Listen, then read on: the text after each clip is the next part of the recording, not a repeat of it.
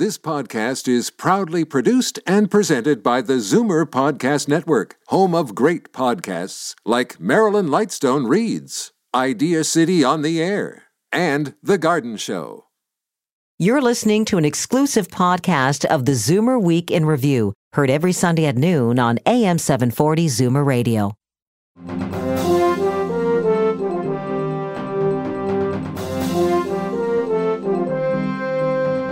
Good afternoon and welcome to the Zoomer Week in Review, all things Zoomer, worldwide. I'm Libby Znaimer. Where we are in the sugar debate is about where the tobacco debate was in about 1960. That's a clip from Sugar Coated, one of the films screening at Toronto's Hot Docs Festival. It explores the health hazards of a sugar-laden diet and examines how the food industry has used marketing to obscure those risks. Today we'll get the skinny on sugar from the film's director, Michelle Hoser, and weight loss guru, Dr. Yoni Friedhoff. Plus, what qualities lead us to a fulfilling life? That's the question behind David Brooks' latest book, The Road to Character. Coming up, he'll explain the difference between resume virtues and eulogy virtues. But first, here are your Zoomer headlines from around the world. A terminally ill South African activist died of natural causes the same day that a court granted him the right to end his life. 65-year-old Robin Strawn Ford was diagnosed with terminal prostate cancer in 2013. On Thursday, the court made the landmark ruling that a doctor could help him end his life. The group now says it expects the judge's decision to set in motion the process of legalizing assisted dying in South Africa. Meanwhile, here in Canada, despite a Supreme Court decision that struck down the ban on assisted dying, the federal government has made it clear there won't be any new legislation on the matter before the next election. Apple and IBM have joined forces to help Zoomers in Japan. Together, they'll distribute as many as 5 million iPads to Japanese seniors by the year 2020. The tablets will be loaded with customized apps that will do things like remind people to take their medication and promote proper diet and exercise.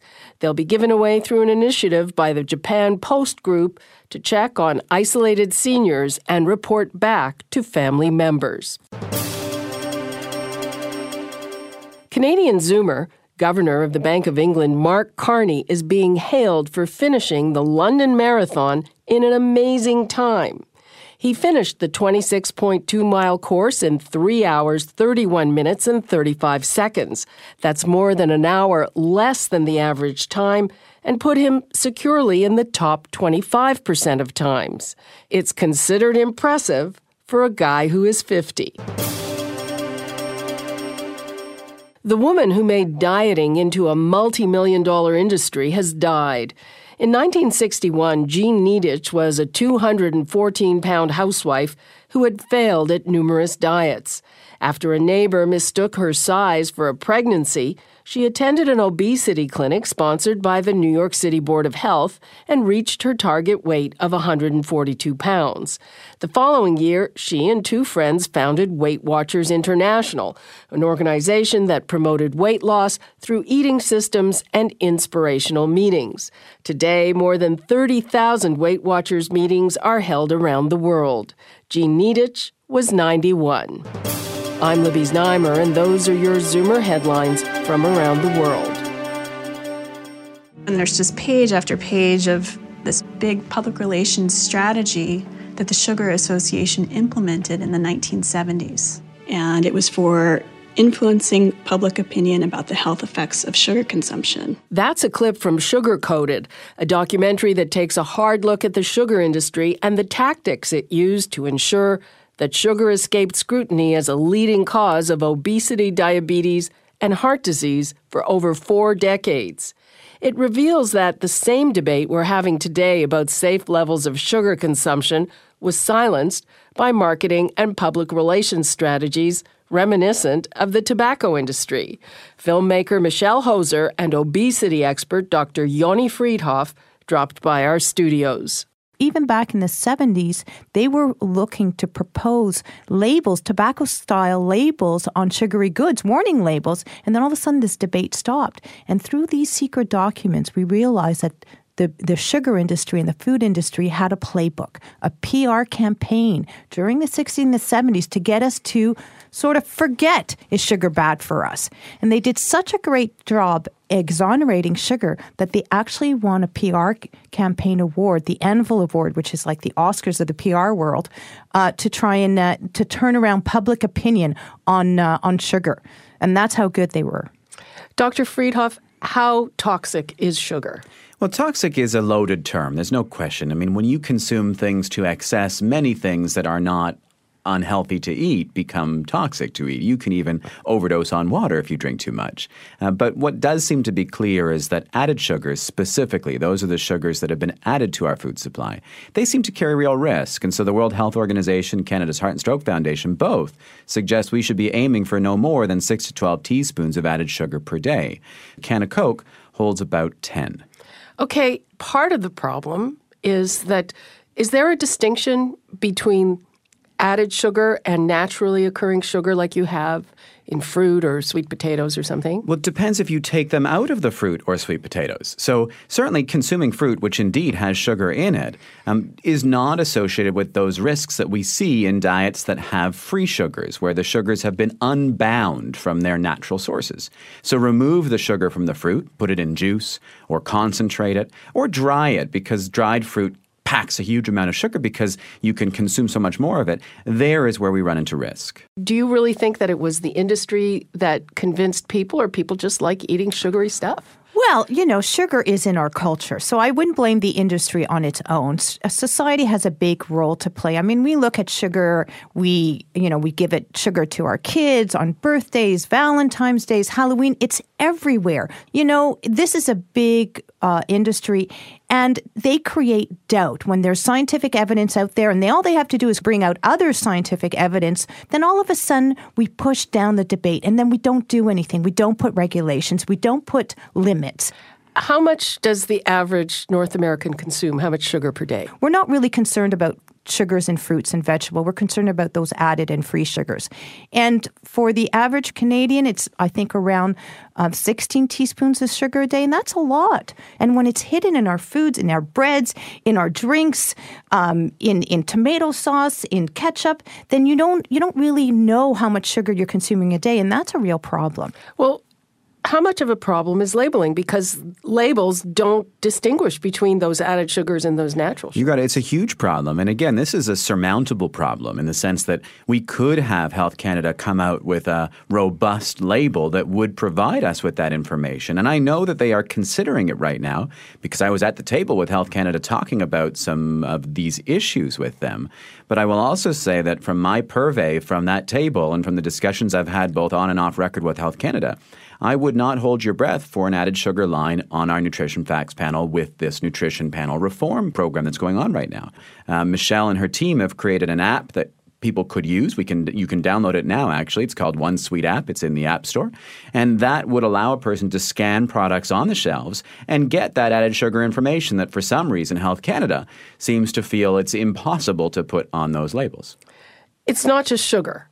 There's a new book on milk and talking about how the dairy industry promoted milk as such a healthy thing when it isn't necessarily, or you can get the same nutrients from other sources. So again, how much of a problem is the food industry and the food industry's participation in the Canada Food Guide and making the rules? Yeah, I think it's a huge problem. The fact that we've had the involvement, the direct involvement, not just testimony saying this is what we want to see in the food guide, but actually being involved in the creation of the guide, people whose jobs it was to protect the interests of product sales is problematic, and it's a huge conflict of interest.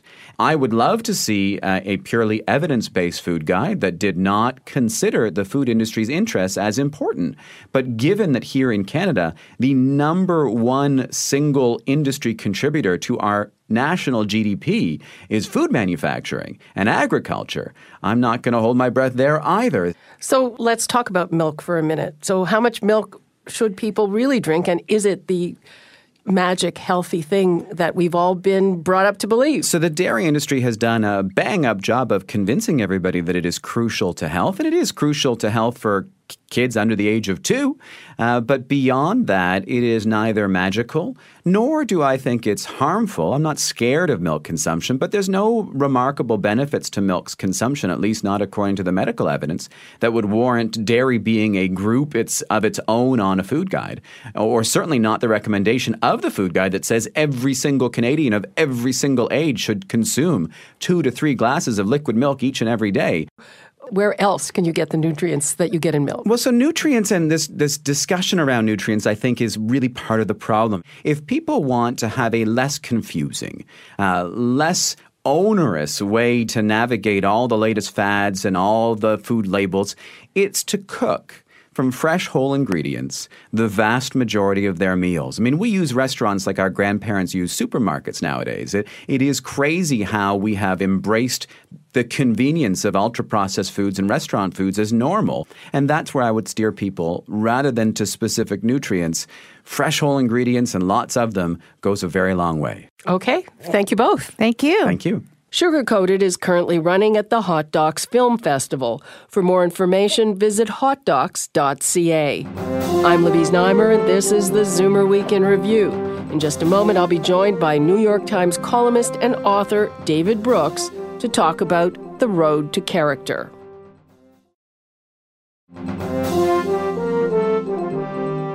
Our culture values success, wealth, and fame. But what about inner depth and moral values? In The Road to Character, David Brooks argues that we're yearning for a return to these virtues. He explores how some of the world's great thinkers pursued this path and how we can follow their example to find true fulfillment.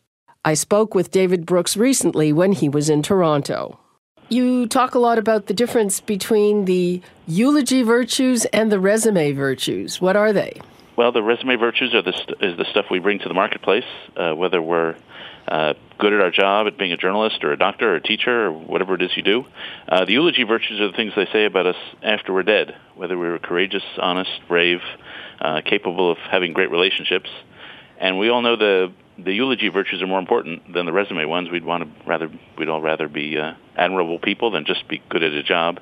And yet, if you're like me, you've spent a lot of your time thinking about the resume virtues more than the eulogy virtues, and maybe a lot of us are a little more clear on how to have a career success than to have a really rich inner life. And so this book was really about how do you do the second thing, just to fill in a need. Well, people say they believe that those eulogy virtues are more important, but in practice, I'm not sure they really do. They want to be successful. They want to be famous often. They want to have a good time. There's nothing wrong with having a good time, and there's certainly nothing wrong with having a successful life. But I think you find, I've certainly found in my own life, I would occasionally meet somebody once a month or so who just radiated this immense inner light. I was visiting some people who teach immigrants how to read. There were about 30 women in a room, aged 50 to 70, and you just walk in and there was a calmness, a patience, a care, a softness and a steadiness to their voices. They made you feel important. And I think we all know people in our lives who just seem to radiate a sort of joy. And I remember thinking, I've achieved more than I thought I would in my career, but I don't have that. And so the book is really about people whose lives started out, they were kind of messy, not that impressive. But over the course of their lives, they built themselves into something magnificent and really experienced an inner tranquility and joy and even a holiness that's better than just having a good time and having a good career. Part of what the book is to give a vocabulary, just the words you use to think about yourself. Part of it is just to give heroes, just a list of people like Dorothy Day or Francis Perkins or Dwight Eisenhower or George Eliot or Samuel Johnson, who just were amazing internally, and just so people can see how it's done.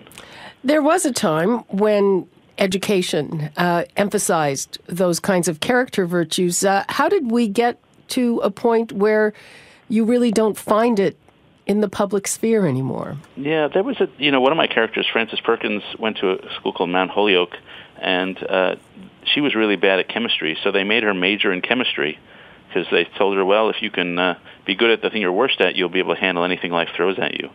And what Holyoke did was they left a mark on students. They gave them a sense of heroic mission in life. The slogan was, go where no one wants to go, do what no one wants to do. And so they sent young women in the early 20th century to Tibet, to Pakistan, throughout Africa, to really do service. And they really were morally heroic individuals. One of the characters, Dwight Eisenhower, he had a horrible temper problem. And so he fought against his temper to try to not be angry all the time. And he eventually built himself into a very cheerful person. But that took some effort, and it took some work, and took good habits, and even cheap little things. He would hate people, and he'd write their names down on a piece of paper and rip the piece of paper up and throw them into the garbage as a way to purge his anger. But so even dumb little tricks like that were his way of trying to combat himself, be better than himself, and be strong in his weakest places. And so how do you advise people to do that? There are some simple things that can be done, in which a lot of the characters in my book did. They sat down and they kept a journal. What's my central sin? Is it that I'm needy? Is it that I'm shallow? Is it that I've got a temper? Is it that I'm egotistical? How does that sin lead to behaviors that I don't like? And then there are certain activities that I think really deepen character. A calling, having a vocation, so your job isn't just a job, but there's something in your life that you feel called to do, that you're summoned by the world to do, and that fulfills you, a job that probably can't be completed in a single lifetime. And so there's a whole list of activities you can do, but mostly it's just stepping outside the culture of competition, of narcissism, and being radically honest with yourself. You use the word sin. I don't think most people these days would use that word. Yeah, now we use that word in conjunction to fattening desserts. And I understand why we moved away from the word sin, because it seems like so judgmental and it seems so dark. We're depraved. But I like the word sin. I like it better than a word like weakness, because it reminds us that life's sort of a moral occasion. It's not just effectiveness. Also, it's communal. A weakness is something you have individually, but a sin is something we all have together. Do you think that right now is a moment where people are ready to hear this and ready to embark on this path? I think so. Just judging from the response so far, my book seems to be finding a nice audience. It's selling much better than anything else I've ever written. That's a resume virtue. Yeah, well, it's both, because it means that there's some hunger for this. And so it's both. I hope to make, I get money. There's no doubt about it when people buy my book. But I also hope to reach an audience. And where are you at on your own moral bucket list? I'm getting there. Yeah, writing a book doesn't make you a good person. And reading a book doesn't make you a good person. You got to live it out. But hopefully it gives you a chance to think about it. It gives you some examples, and it gives you a little bit of a roadmap. Okay. David Brooks, thanks very much. Thank you. The Road to Character is published by Penguin Random House Canada. I'm Libby Znaimer, and this is the Zoomer Week in Review. Coming up, we'll remember singer Benny King and his iconic song.